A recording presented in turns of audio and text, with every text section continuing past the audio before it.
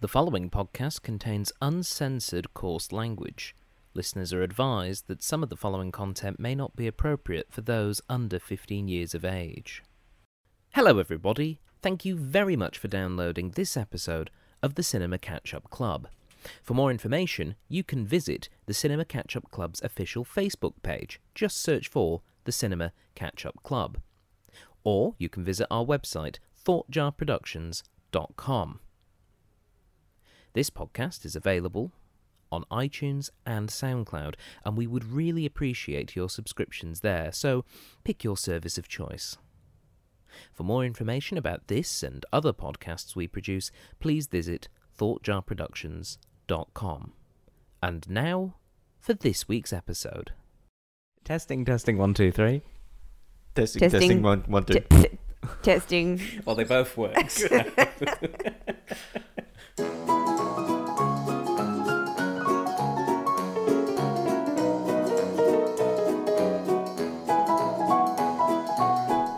Hello everybody, and welcome to the Cinema Catch-Up Club podcast, the podcast for movies that you probably should have seen by now. I'm your host, Stephen Platt. Thank you very much for downloading this week's episode.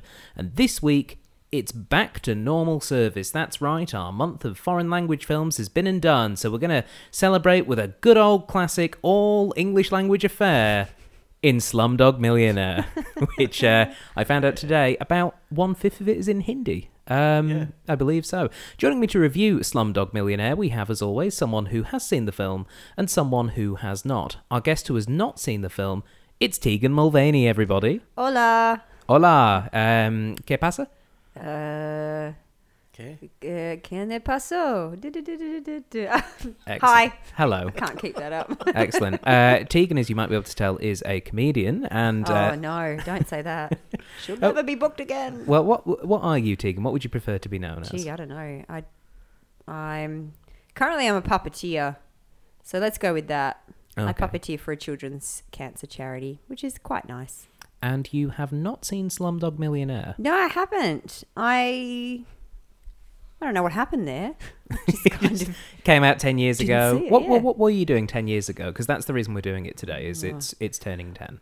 Then I have a legit good reason because, like, in 2 weeks from now, I would be giving birth to a child. So probably pregnancy, and it probably wasn't my film of choice when I was pregnant. What month was Maisie born? September. Yeah, this film came out in December, so you would have just been nursing a little thing right in the depths of what is this thing? Yeah, keeps wanting my boob. Fair enough. What is it? Excellent. Okay, so that wasn't even my child. Yeah. You know, I'm going to say that's a fair enough reason. I also haven't seen it, and I don't know why. I haven't had a child at all, let alone at the time that this film 10 years ago you were a child. Yeah, that's true. 10 years ago I was 18 doing film studies going, wait, I'm catching up. I've just watched Casablanca for the first time.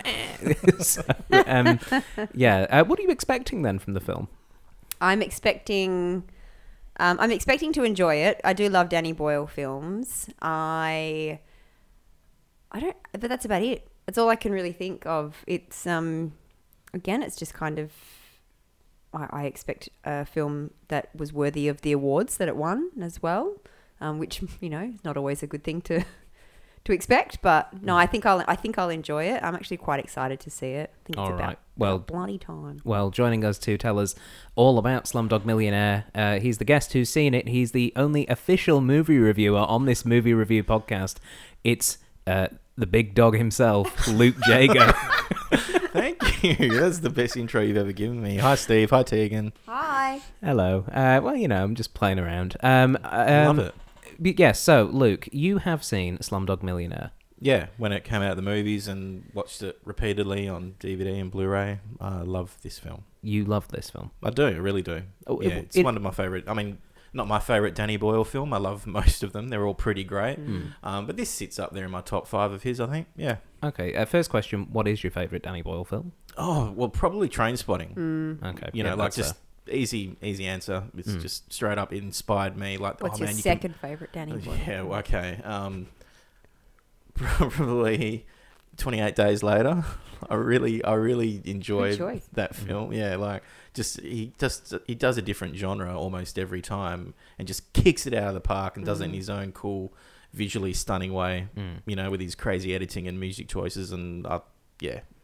Is your third favourite Danny Boyle experience the opening ceremony for the London Olympics? Yes, that is my Excellent. third. He read my mind. Yeah, and then close after that is probably Millions. You ever see that one? No. It's his family film that he made. Okay. So he's delved into a family film with his two boys, and they discover like millions of pounds of lost money, and they decide to give it to the poor and stuff. It's like a Christmas film. That's awesome. I should totally see it. Maisie would love that one. Yeah. Is Great. Millions a prequel or a sequel to Slumdog Millionaire?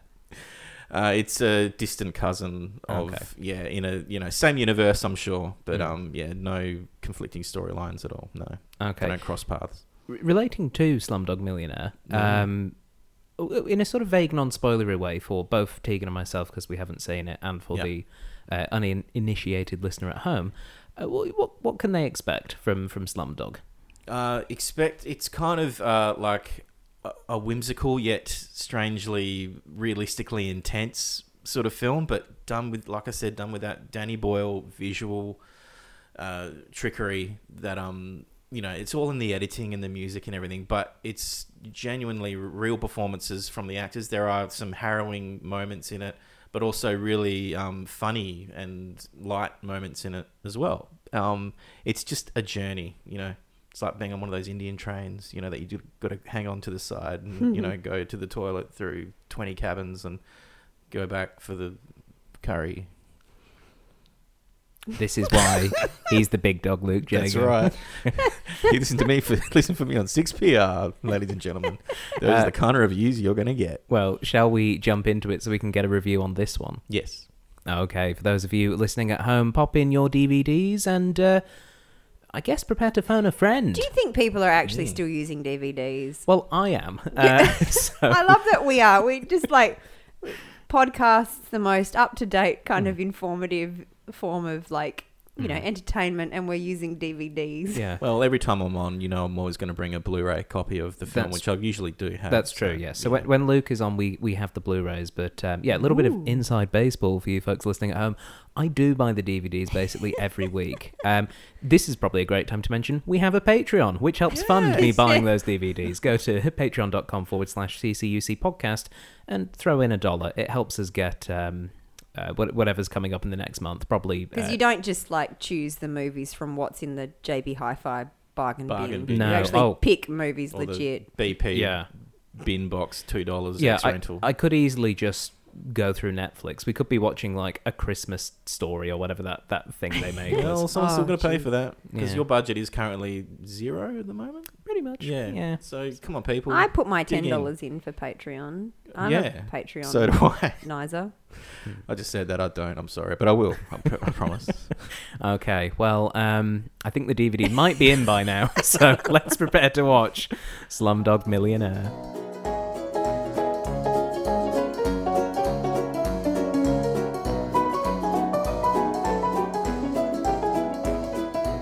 Hello everybody, Stephen Platt here, just letting you know about another production that is coming up from the folks at Thought Jar Productions. It's a science fiction radio play series called Atlantis. It's currently being staged in Perth, Western Australia, and if you happen to live in the area or are very keen and want to fly in, you can come and see live science fiction radio play theatre happening before your very eyes. If you are unable to make it to Perth anytime between now and October the 4th, when the final show is staged, you can listen in online for absolutely free.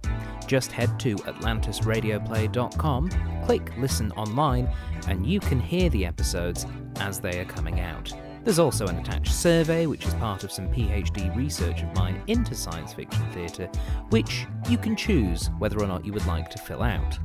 For more information, please visit our website, atlantisradioplay.com, or like our Facebook page, just search for Thought Jar Productions.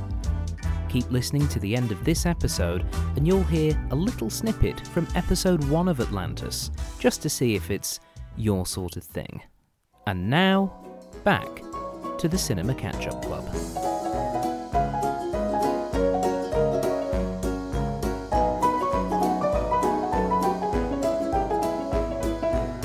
And welcome back, everybody. We have just finished watching Slumdog Millionaire, and by we, I of course mean Tegan Mulvany. Jago! And Luke Jago.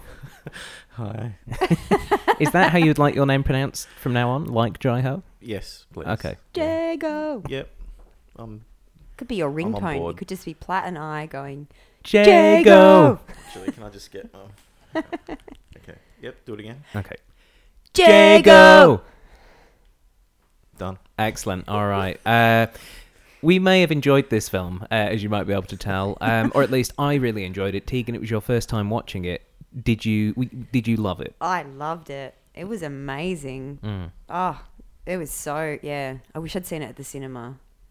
Yeah. Now. It's one of those cinema regret films where you'd wish you'd seen it at the cinema. Yeah, God, it's just very amazing. cinematic. I mean, intense close-ups, but huge, wide, establishing shots that are just beautiful, and everything that lends itself to cinema is in that film. Yeah, You know? I found myself very, very drawn in, and the lounge room, which watching it is a perfectly nice lounge room. You know, I mean, it's not like but you're right. It's that thing of seeing it in like a very nice lounge room setting, and it's really drawing you in. It's that thing of going, oh man, seeing this is in the cinema, my socks would have been blown off. This is amazing. And I guess all that, you know, all of those Indian street scenes where I think you'd get more of a sense of the people and the smells and the intensity and like the claustrophobia and things like that. Like you can get that from a TV screen. Imagine that in a cinema. Yeah. And yet a strange beauty as well. Like Absolutely. Just the colour of it, yeah. And it was very effective. I mean, I found myself, I personally haven't been to India, but I found myself reminded, partly because of the way it was shot, of I've spent some time in Southeast Asia in very populated areas like Kuala Lumpur and places like that, and it was very reminiscent of that experience of just there's so many people. Yeah. And it was coming across very strongly. I'm really not sure where to begin, so let's begin at the start of the film with Dev Patel getting beat up. He's in an interrogation They throw you scene. right into it in a very clever kind of editing back and forth style with slapping his face, and then it snaps you back into the Can we start thing right of at the the show. start where they set up the questions. the question? Yeah. They say, how does does it start with how does a chaiwala win? And then they actually list A, B, C, and D. Yeah. He cheats. He knows the answers. He's a genius. He's a genius. It is written. Yeah. And it's so good. I mean, this is essentially, I realised halfway through, this is the Who Wants to Be a Millionaire movie, which Absolutely. I didn't know I needed. Well, neither did Danny Boyle. Like, he was sent this script, and at first he was passing on it because he just didn't want to make a Who Wants to Be a Millionaire movie. That was his mindset. But he was a fan of the writer, Simon Beaufoy, who wrote his favourite movie, The Full Monty. Apparently, it's one of his favourite movies. Oh, cool. Yeah, it's a good movie. Yeah. And when I, again, doing a bit of trivia troll, came across that, and then watching this, I'm like, oh yeah, I can see that. I can see that connection to Full Monty. Yeah, exactly. So it's just great. Thank God he gave it another look and thought I could really... He loved the framing device of it, which That's sure we're going to talk about, which is just a beautiful structure for any film, any romance, any action film, whatever. When I figured out that framing device was probably that second question, and I was so excited. Yeah. That's the thing. It was like, oh my God, this is so clever and so brilliant. Yeah. And then it just unraveled more and more and more, and it just got more clever and more brilliant. And I think the thing that this film does, which is really clever, is Who Wants to Be a Millionaire is obviously like an international phenomenon. I mean, it's still on TV, and you realise from watching this film, the set is the same everywhere. And the music. Even when they stopped the show with the siren, it sounds like a AFL footy siren. Yeah. Like it came straight from Eddie Maguire's sound. But that's just it.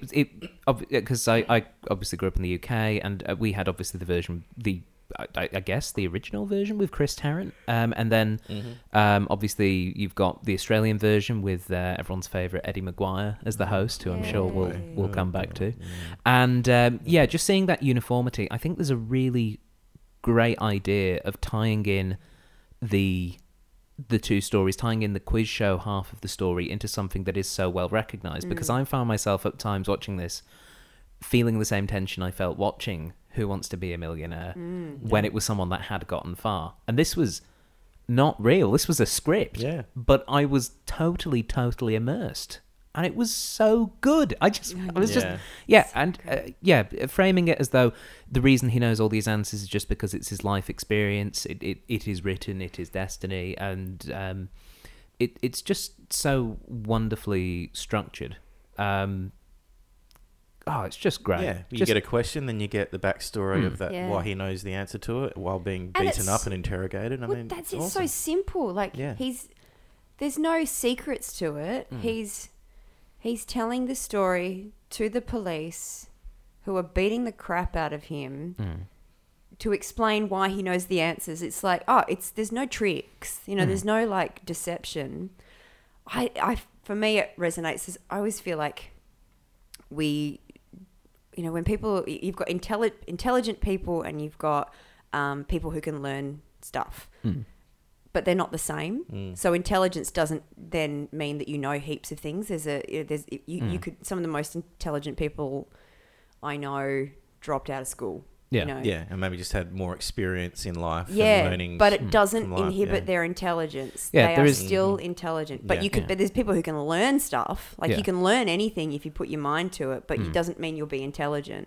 Yeah. It's what it felt like. And I think the really great thing that they showed with the character of Jamal, who we follow from very young days, is how he essentially just took on board those experiences, and in a way it was almost like it was reminiscent of a lot of sort of almost like a fantasy adventure film where it's him and Salim, and they obviously they lose their mother very early on due to like religious infighting, and so they're forced to go onto the road, and they you see them working the trains and then getting the job at the Taj Mahal, and it all does feel a bit like a big adventure, but tied into the real world. It tied into this Indian culture. And I think the other thing that really comes across, along with the difference between knowing and learning, is the way they use the class system. Because obviously within an Indian society, it is very, very present. Yeah. And having him as now, what was the pronunciation? It was Chaiwala. Chaiwala, thank you. Having him as this chaiwala, this tea server, this sort of like, I'm trying to think what the equivalent would be. Like, it wouldn't be like a bogan tradie. It would be more like just a shit kick your assistant at the bottom rung of the ladder. Like in any cleaner, any business. Yeah, cleaner. Yeah, that kind of thing. And it's it's kind of like, I just thought that was a really great way, and I always thought it was I just really love the fact that nobody could accept the fact that this guy who made tea for everyone would know things, because it's so ingrained that the lower classes are stupid, to the point where the police are like, well, how did he do it? I don't know. Yeah. It's great. Yeah, it's just doing so many wonderful things.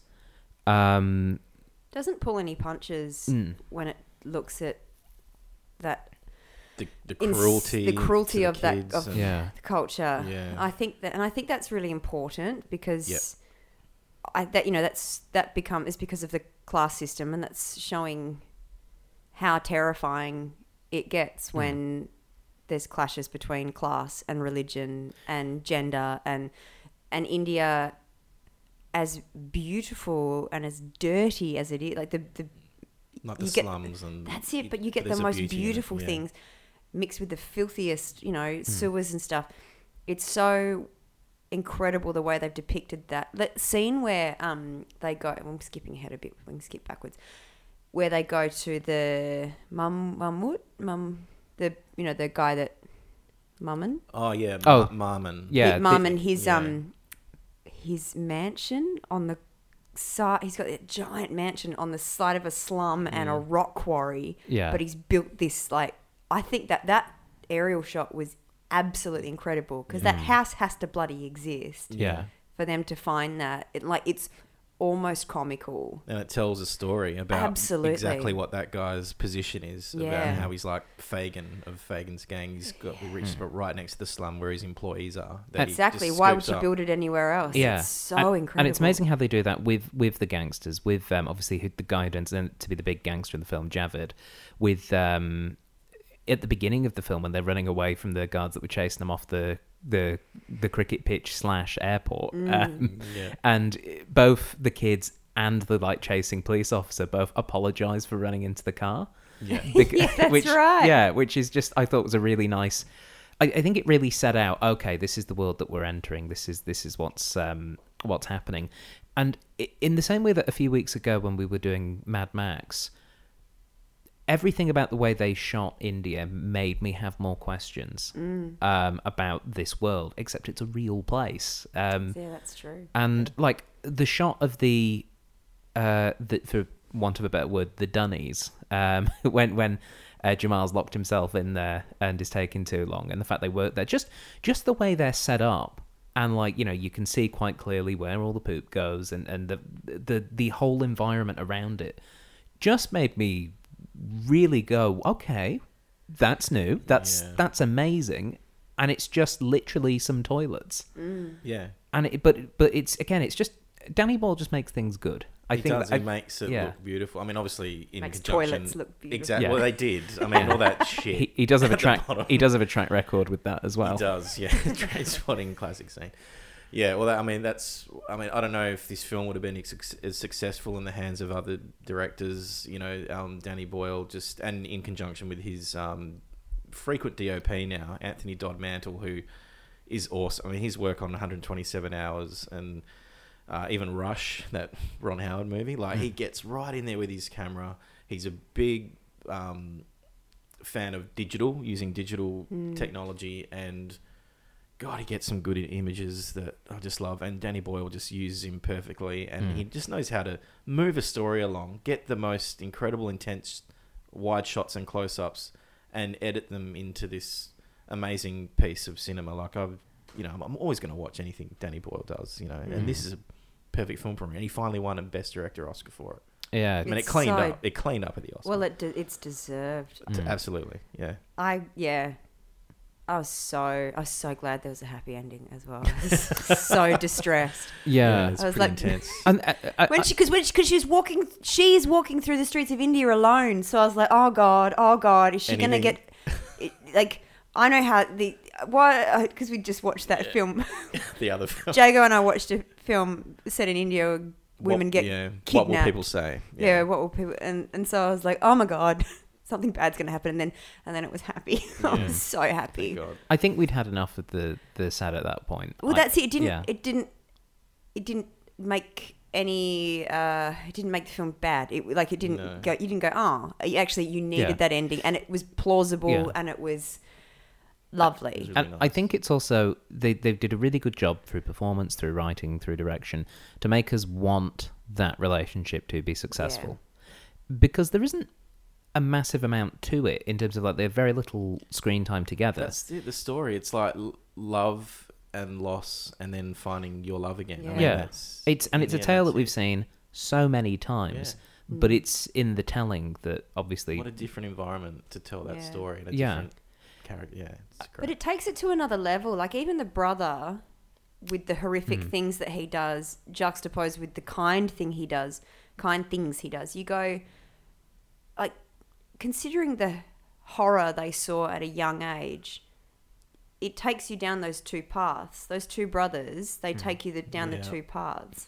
Where, you know, Jamal there's probably because he's younger as well, there's still more of an innocence to it and a kindness to it. And then he makes that choice. But is it Salim? Salim, yeah. Salim, who has to then take on the responsibility of his brother, lose his mum, sees the horror of that stuff. You can see, and then continues to see that with every next thing that happens. Yeah. Yeah. You can see the anger and the aggression, and you can understand why someone would choose that path as well, because it's the survival. Yeah. It becomes the dog as That's the boss. it. It's Is so- you've got your yeah. dog here, because he's going Yeah. to round up the other kids and keep them in line. And that's a really interesting thing as well. Is obviously, it's good writing. It's good foreshadowing that essentially he gets practice leading gangs of kids, which is kind of great. But also the fact that because he's the older sibling, that he has to. He feels that need to be protective of Jamal, and the best way to do that is to essentially become the dog, to become this bullying sort of character. And he ends up betraying these guys who will kill them if they get a hold of them to save his brother, and ultimately goes and kills that head gangster just because he's trying to keep Jamal alive. And he essentially I almost feels as though Salim chooses that darker path, partly because he is enticed by the luxury and the wealth and walking around dressed like an Indian Bruno Mars. But he's also there are selfish reasons and there are very unselfish reasons that he chooses to become a bit of a baddie. And it's partly being young and partly the situation that they're in. They're orphans. It's also that's what he sees success as. I think it's very hard to and I don't think he can understand how Jamal sees success as finding Latika and being happy with one another. He because that's not the world that they see. They don't see that. They had. I mean, I think it speaks volumes as well that we only saw their mother as well. So we only saw. So clearly she was a single parent to two kids in a heavily patriarchal society. So there was no probably any decent father influence in their lives too.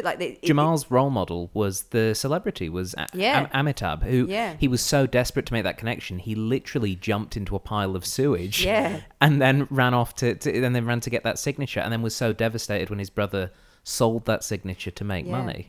And I just and by the way, that scene of him jumping into the pile of it's one of my favourite scenes.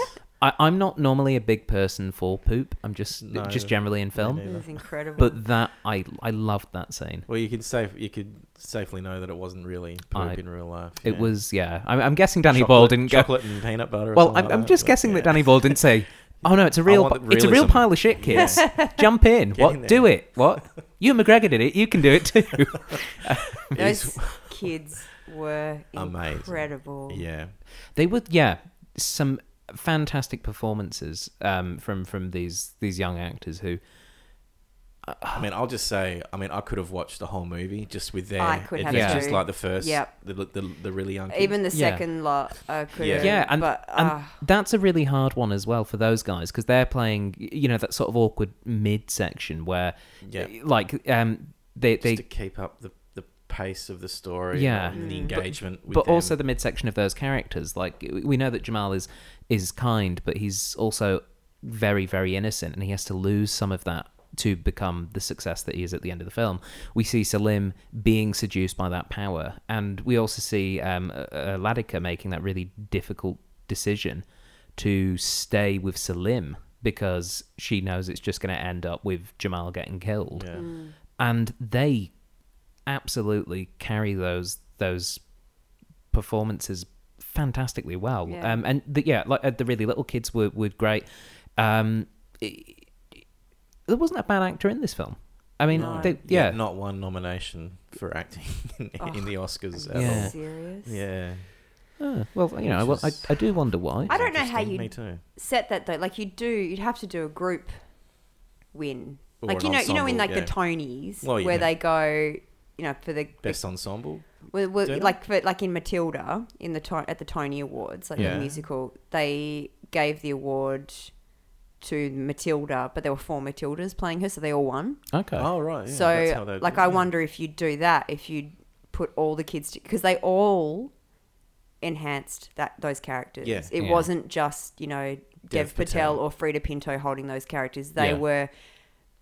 Maybe that's why. I don't know. Maybe that's why no one was nominated at all. I think it would be hard. You couldn't nominate just Dev Patel for who that. is clearly the lead. I mean, if you had to choose one. Yeah. But because he is in the whole movie throughout it. I mean. Yeah. And he's wonderful. But I think we adore his character because of what we see through the eyes of those kids. Yeah, it's important.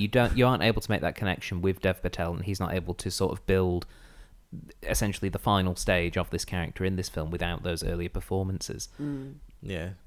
Especially since the scene with the Three Musketeers informs the whole climax of the film, and I loved how that. good is it? Again, you could see it coming a little bit, and it was such a joy. That question comes up, and you're like, oh, that's right. And he still They're doesn't reading know. the Three Musketeers, but he still doesn't know. I love that. And he doesn't care. He just got to talk to Latika. And He's so happy.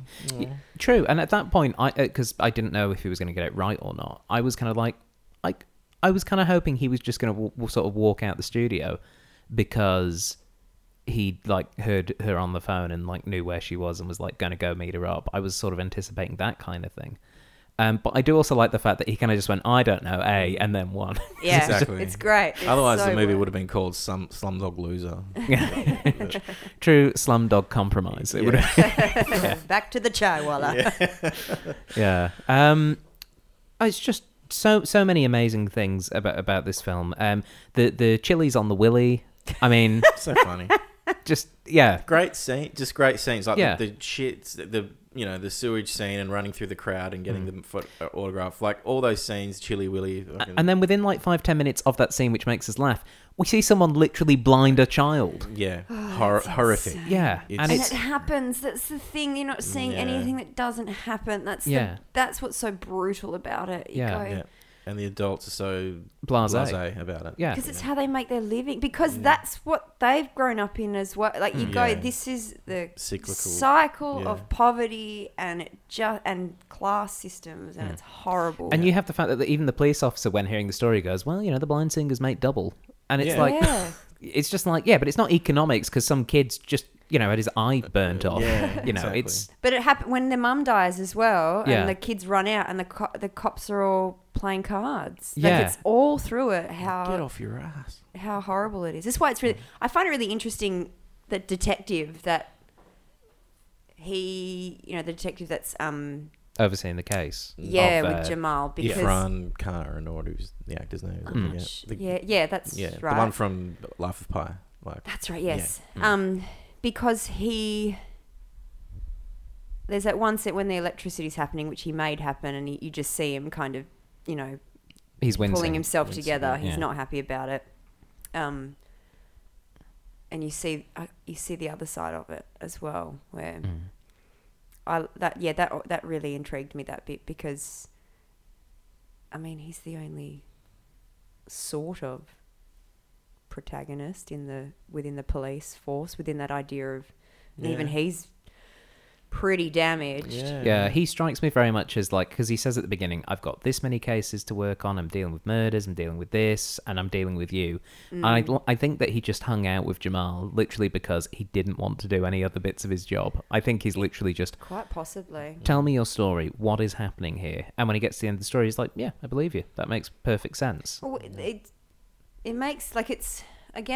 it's not far from the truth. It's probably more truthful than I think we can fathom in the culture and society we live in. Isn't it only 1 in 6 murders in India are reported, and I don't know, but that sounds like a horrible statistic. It's horrible. Yeah. And of that only 20% are investigated or something. There's so many. I'm possibly making these. No. statistics Crime in India is a major issue, partly just because of the sheer number of people, but also because of the infrastructure. I was listening to a podcast recently, really excellent one the BBC do, called People Fixing the World, where each week they look at a different thing that people are trying to do to solve a problem. And there was this prize, which was for. I think it was a prize to help develop technology for keeping women safe from being attacked or raped or whatever it is. And the competition was based in India because of the just ridiculously high amount of crime that happens against women. And I think this film does what we were saying before. We're saying that it doesn't pull its punches. It does not hide away from anything that is to do with that sort of thing. You know, we see their mother get brutally murdered, but because that violence happens. We see Latika when they meet up with her a few years later in the middle stage, she's essentially being trained up to be a prostitute or like like she's still a virgin, and that's highly prized. And you know, the Maman is saying how much money that she's worth because of that. And I think it's part of the reason why this film works, and why I think a lot of people respect this film, because it doesn't shy away from the fact that there are problems, and it does a really good job of showing. It just treats them as this is just their world. This is normal to them, and you just got to deal with it. Even these poor young kids that just got to deal with these horrible things. And then you juxtapose that with this storyline where this slumdog is going through and getting all the questions right, and all of the people in authority are really pissed at him for getting it right, and except for the dudes running the stage, managing the show. That producer, but he's having his best day. He's loving it. But then they show all those shots of every single. It's the slums, it's the middle class, and it's the upper class with their, with their slaves and their servants, and they're all sitting around and watching it and rooting for Jamal. They want him to win. It's kind of ludicrous. But it's the power of that story. It is the power of the underdog, coming good, the under slumdog essentially, coming through and triumphing against adversity. And I think the only person that isn't that pleased is Javid when he realizes, hang on a sec, that's my wife on the phone. But yeah, I think it is really interesting, the character as well. You say about the people on the show who aren't happy. The host, Prem Kumar, I thought he was great. It was great, particularly in that in that final act where they're in the bathroom, and he's just saying, it's okay, we're going to get through this, we're going to do this, and he leaves the B on the mirror. I would have picked B, by the way. You'd have gone Ricky Ponting. I did, but when he wrote B, I knew it wasn't. It was wrong, B. yeah. And so I learned something new, and I like that. Do you think? Because while I was watching that scene, I was imagining it, but with Eddie Maguire playing that role. Do you think Jamal would have instantly known not to go with B? What if Eddie was there? Yeah, if Eddie was there. We would have offered him a Collingwood membership. Yeah. I can't say. Yeah. It's just a very pleasing image, Eddie Maguire, just in this very intense. I'd prefer Danny Boyle him film. than Eddie Maguire. Yeah, and this guy's a big old sleazeball. Yeah. So that says a lot, and I agree. Yeah. He's there going, it's my show. Yeah. He's banging walls, not happy. But he was great. He almost felt a little bit like if Matt Berry was a serious actor. That's a little bit what it felt like. Now I want to see Matt Berry in that. It's my show. Piss off. Yeah. What answer are you going to give?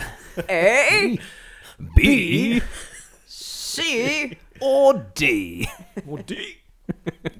His line readings would be amazing on every single question because they're always unexpected, and that's why I'm going to go home after this and watch some Matt Berry related stuff like Toast of London and The Mighty Boosh. Toast of Mumbai in this case. Yes, well, good one. Well, aside from alternate castings, were there any other bits of this film that really stick out for you from this experience? Because it's just so densely packed. I loved all the shots on trains. Yeah. And the way they were shot and giving a real sense of movement and seasons passing and time passing. I know it's kind of a very small part of the film, but I just thought the way that they were shot and used to show that progression was fantastic, and also really tapping into a big part of Indian cultural identity is the transport system.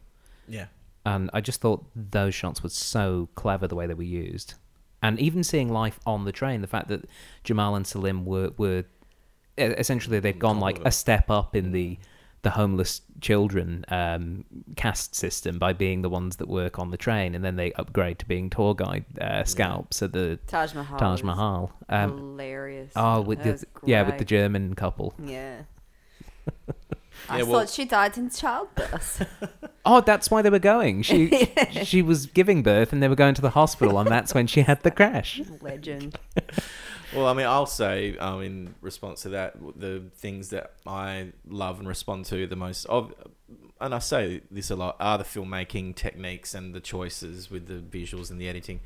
And I love all the visual flourishes that just kind of just surprise you. Even just the opening title of the kid going for a bowl with the cricket, and then it just freeze frames on his shirt and it says Slumdog Millionaire on it, and it's just this beautifully composed, shallow depth of field shot, which it's just there for a second. And, you know, that's just one of 100 examples that I love about Danny Boyle's just creative mind, you know, and then that's not even talking about the soundtrack, which I think is amazing and awesome. And most of Danny Boyle's films have that in common, you know.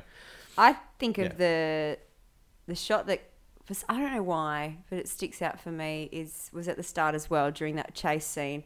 And they're just running through the market and the camera follows the kids, and then in the one shot just screams back and then follows the cops. Like like just real kinetic whip pans, because it's really fast paced, but it's not distracting. You know, you watch action films and they're over jump cuts here and it's so stupid. You lose a sense of the action. That's it. You get all this action, you get all this excitement, all this movement, and yet you don't lose what's at the center of, you know, at the story at that time. You're not. Yeah. I really loved in that opening chase, right in the middle of all that franticness, just 4 shots more, further out, showing. The still shots. Look at the size of the slum. Yes. This is the situation they're in. Back to the chase, and it's so quick. The one that started with the dog. Remember the dog?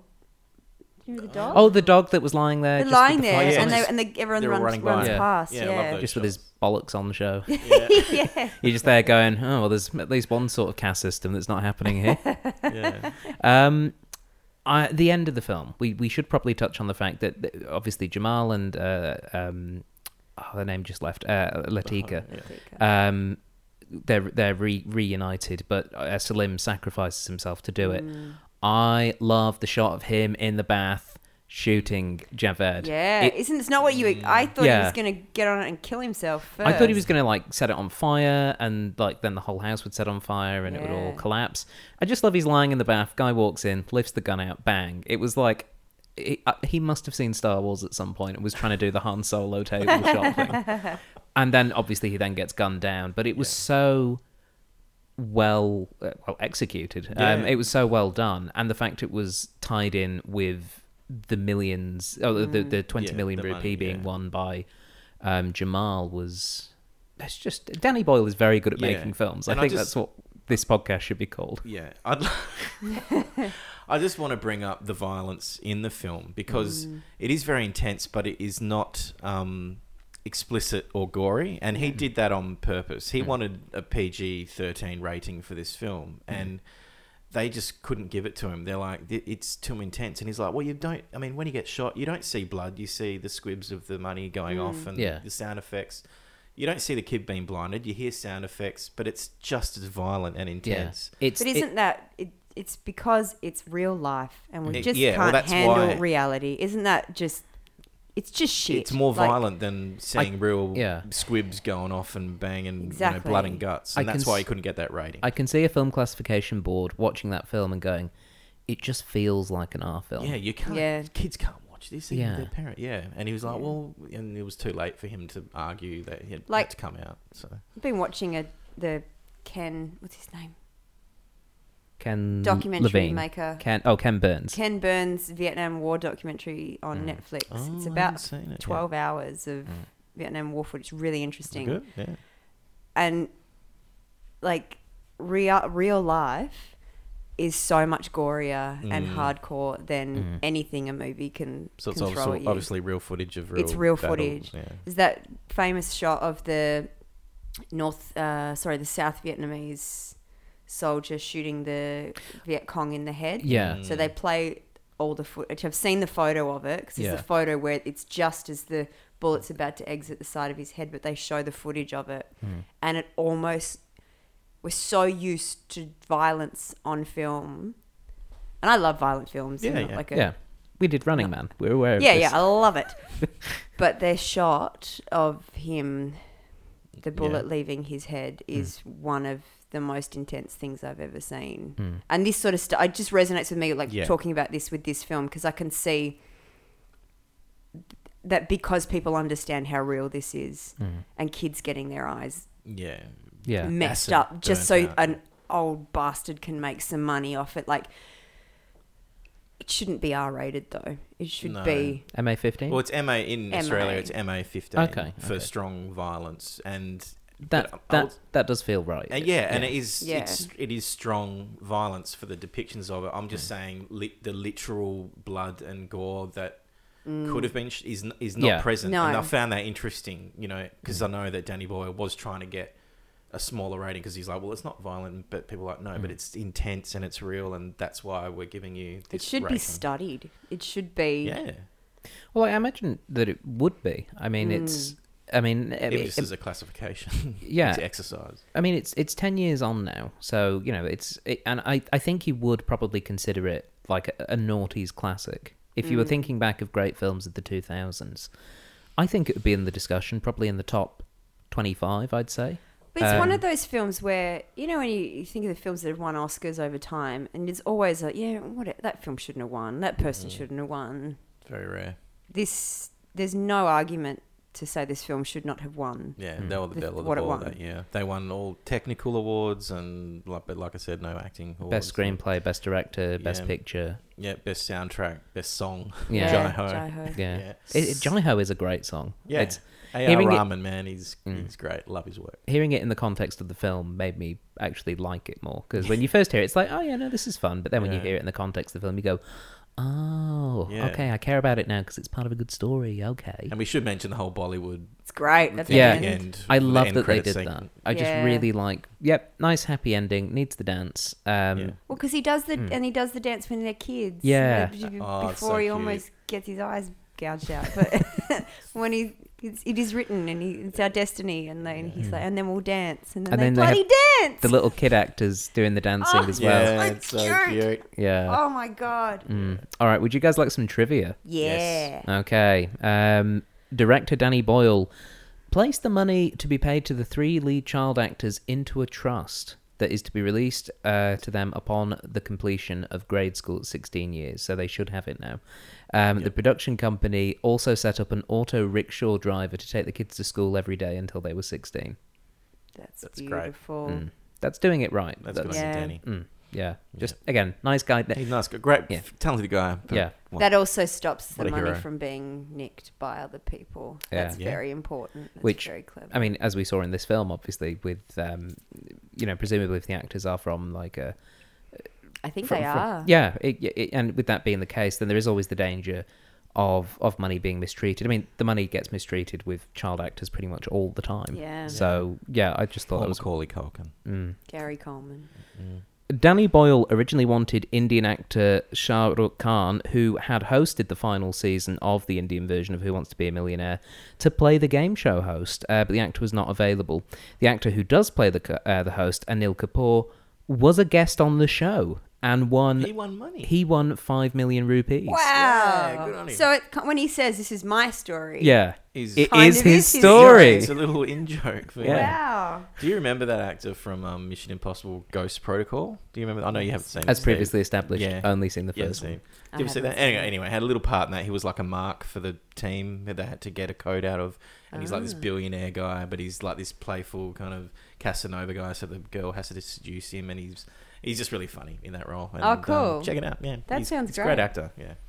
How was Mission Impossible 6, by the way? Oh, loved it. Sure, Fallout. Yeah, Yeah, no, highly recommend it. Good fun. Go Good. see it, kids. It's great. excellent. Just wanted that quick follow-up to episode 66. in there.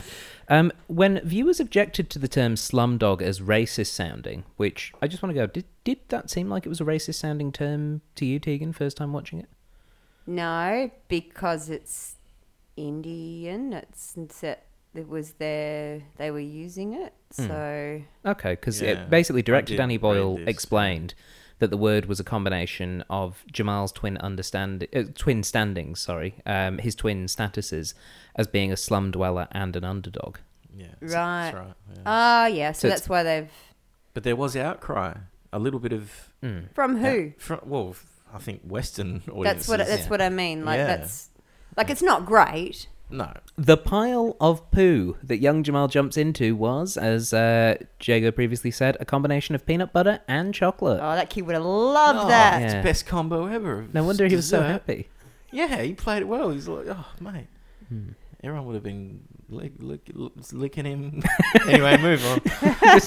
All the other kid extras would just be like grabbing just handfuls grab off him. Handfuls of, chum butter. That's what we call it. Chum butter millionaire. Yeah. Some chum butt. The film was originally intended to receive a PG-13 rating, but got the R rating, as you said. This is where I learnt this from. I This is- just found it really interesting. Don't this whole read thing. the IMDb trivia. I didn't. I mean, I before- did years ago, but And he's remembered it. And I remember it like from the Hang on a DVD sec. extras. Okay. The next question for 10 Yeah, million alright. rupee, Luke. This film was originally intended to receive what rating? An American R rating. No, a PG-13 rating. That's what Danny Boyle wanted. Is that your final He's answer? gotta have 4 choices. Oh, of course. Sorry. Yeah, go on. PG-13, PG Tips, MA-15, or R.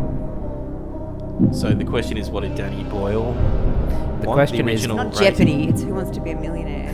Well, I want to know because there are... The film was originally intended to receive which rating? Oh, Would you like to phone a PG-13. friend? PG-13. Are you locking it in? Les amis Lockyer, whatever he said. Is he French? Well, it's correct. You win. Which means I've got, 1 cent? Because I also know for a fact that 20 million rupees is like 400 grand or something. I'd be happy with that. Totally. This movie was almost released straight to DVD instead of getting a theatrical release. And your face then perfectly sums up why that would have been a travesty, Tegan. For everyone at home, you don't get to experience that. Yeah, If you've seen madness. The Scream, it was sort of like that, but with the mouth closed. Yeah, perfect. Whoa. Again. That's crazy. Why? Does it say why? Well, it didn't really get any backing from many of the major studios. I mean, people weren't expecting this film to be a big hit. Racism, Yeah, I reckon. probably. Yeah. Flat out. I mean, it was the first sort of like de facto foreign film to win the Best Picture award since The Last Emperor back in the 80s. Right. And yeah, neither of those films were produced or supported by major American film studios. So, I mean, the Slumdog Millionaire is a real underdog tale, both within itself and the actual film. But yeah, it's straight to DVD release would have been tragic. Oh, that would have been horrific. Because it's wonderful. It's made for cinema. It's beautiful. Yeah. Only a budget of 15 million. I mean, look what they did. Yeah, the film wasn't also terribly well backed by some of the brands that were in the film to an extent. There's a scene early in the film where Maman approaches Jamal and Salim to give them a cool drink. Well, it was meant to be a drink called Thumbs Up, but the branding had to be removed because the manufacturers didn't want to be associated with the film. So they made it just look like a generic Coke Pepsi thing. I wonder if... And wonder why... Yeah, why didn't Well, they want to be... But I wonder if it's because a man who Is blinded stealing children. and Yeah. stealing them from an Well, orphanage okay, was giving that's it to them. Okay, that's maybe. fair. But Mercedes-Benz also asked for its logos to be removed from the scenes that take place in the slums. The company, according to Danny Boyle at least, did not want to be associated with the poverty-stricken area, fearing it might taint its image. That's crazy. Yeah.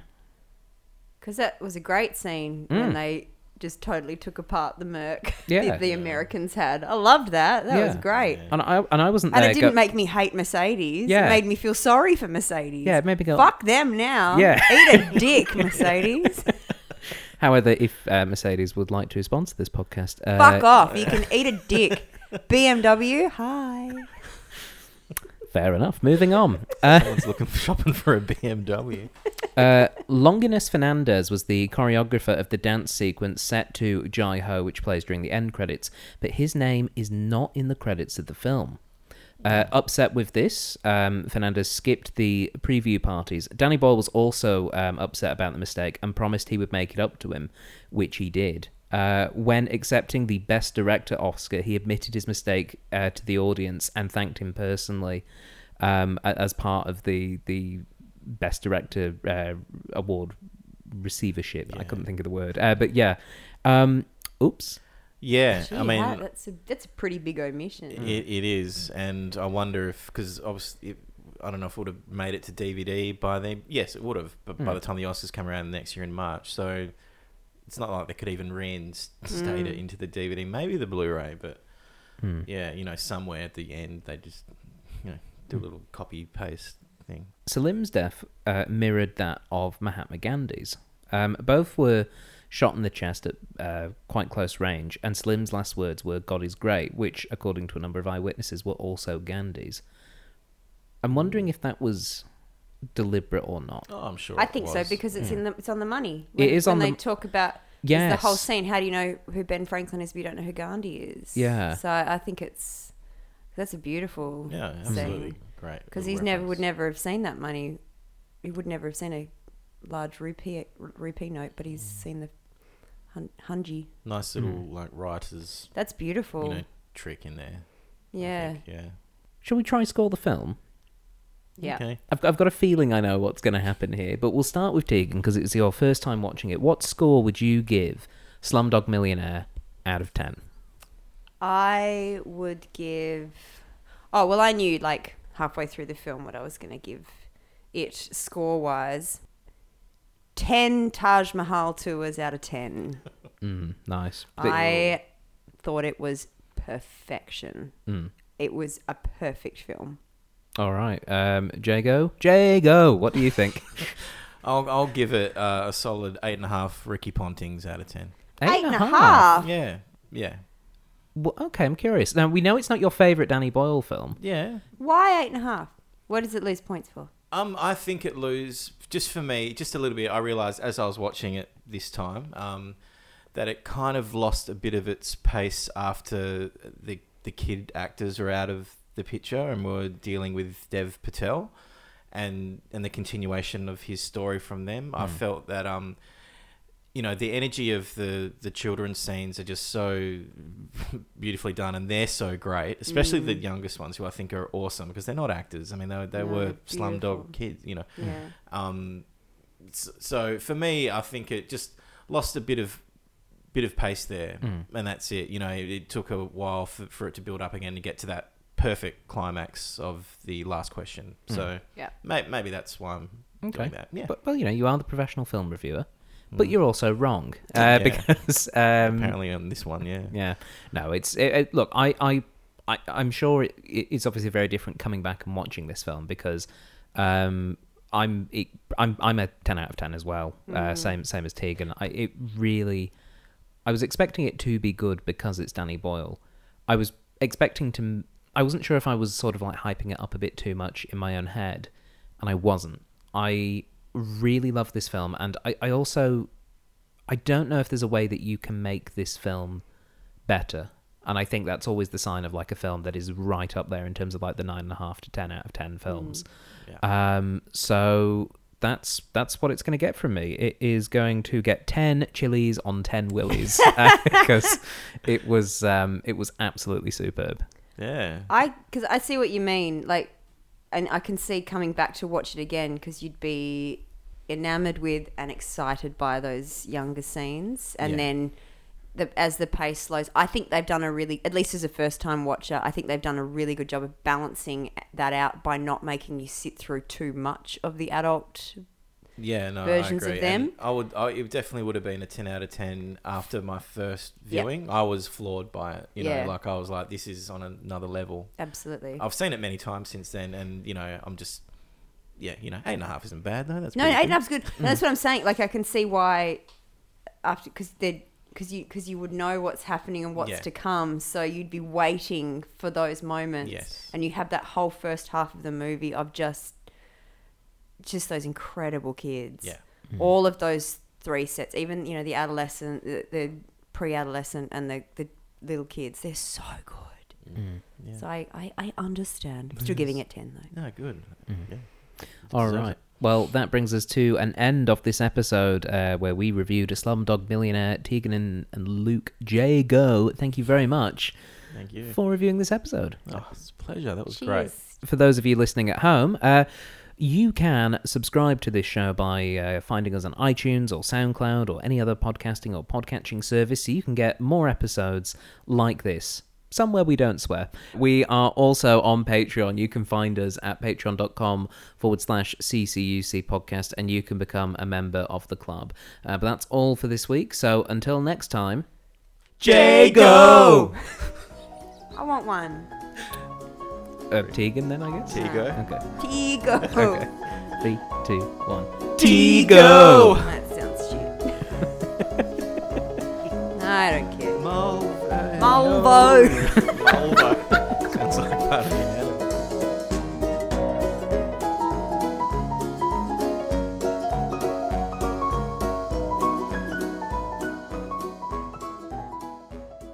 And now, as promised, a preview clip from episode 1 of the science fiction radio play series, Atlantis.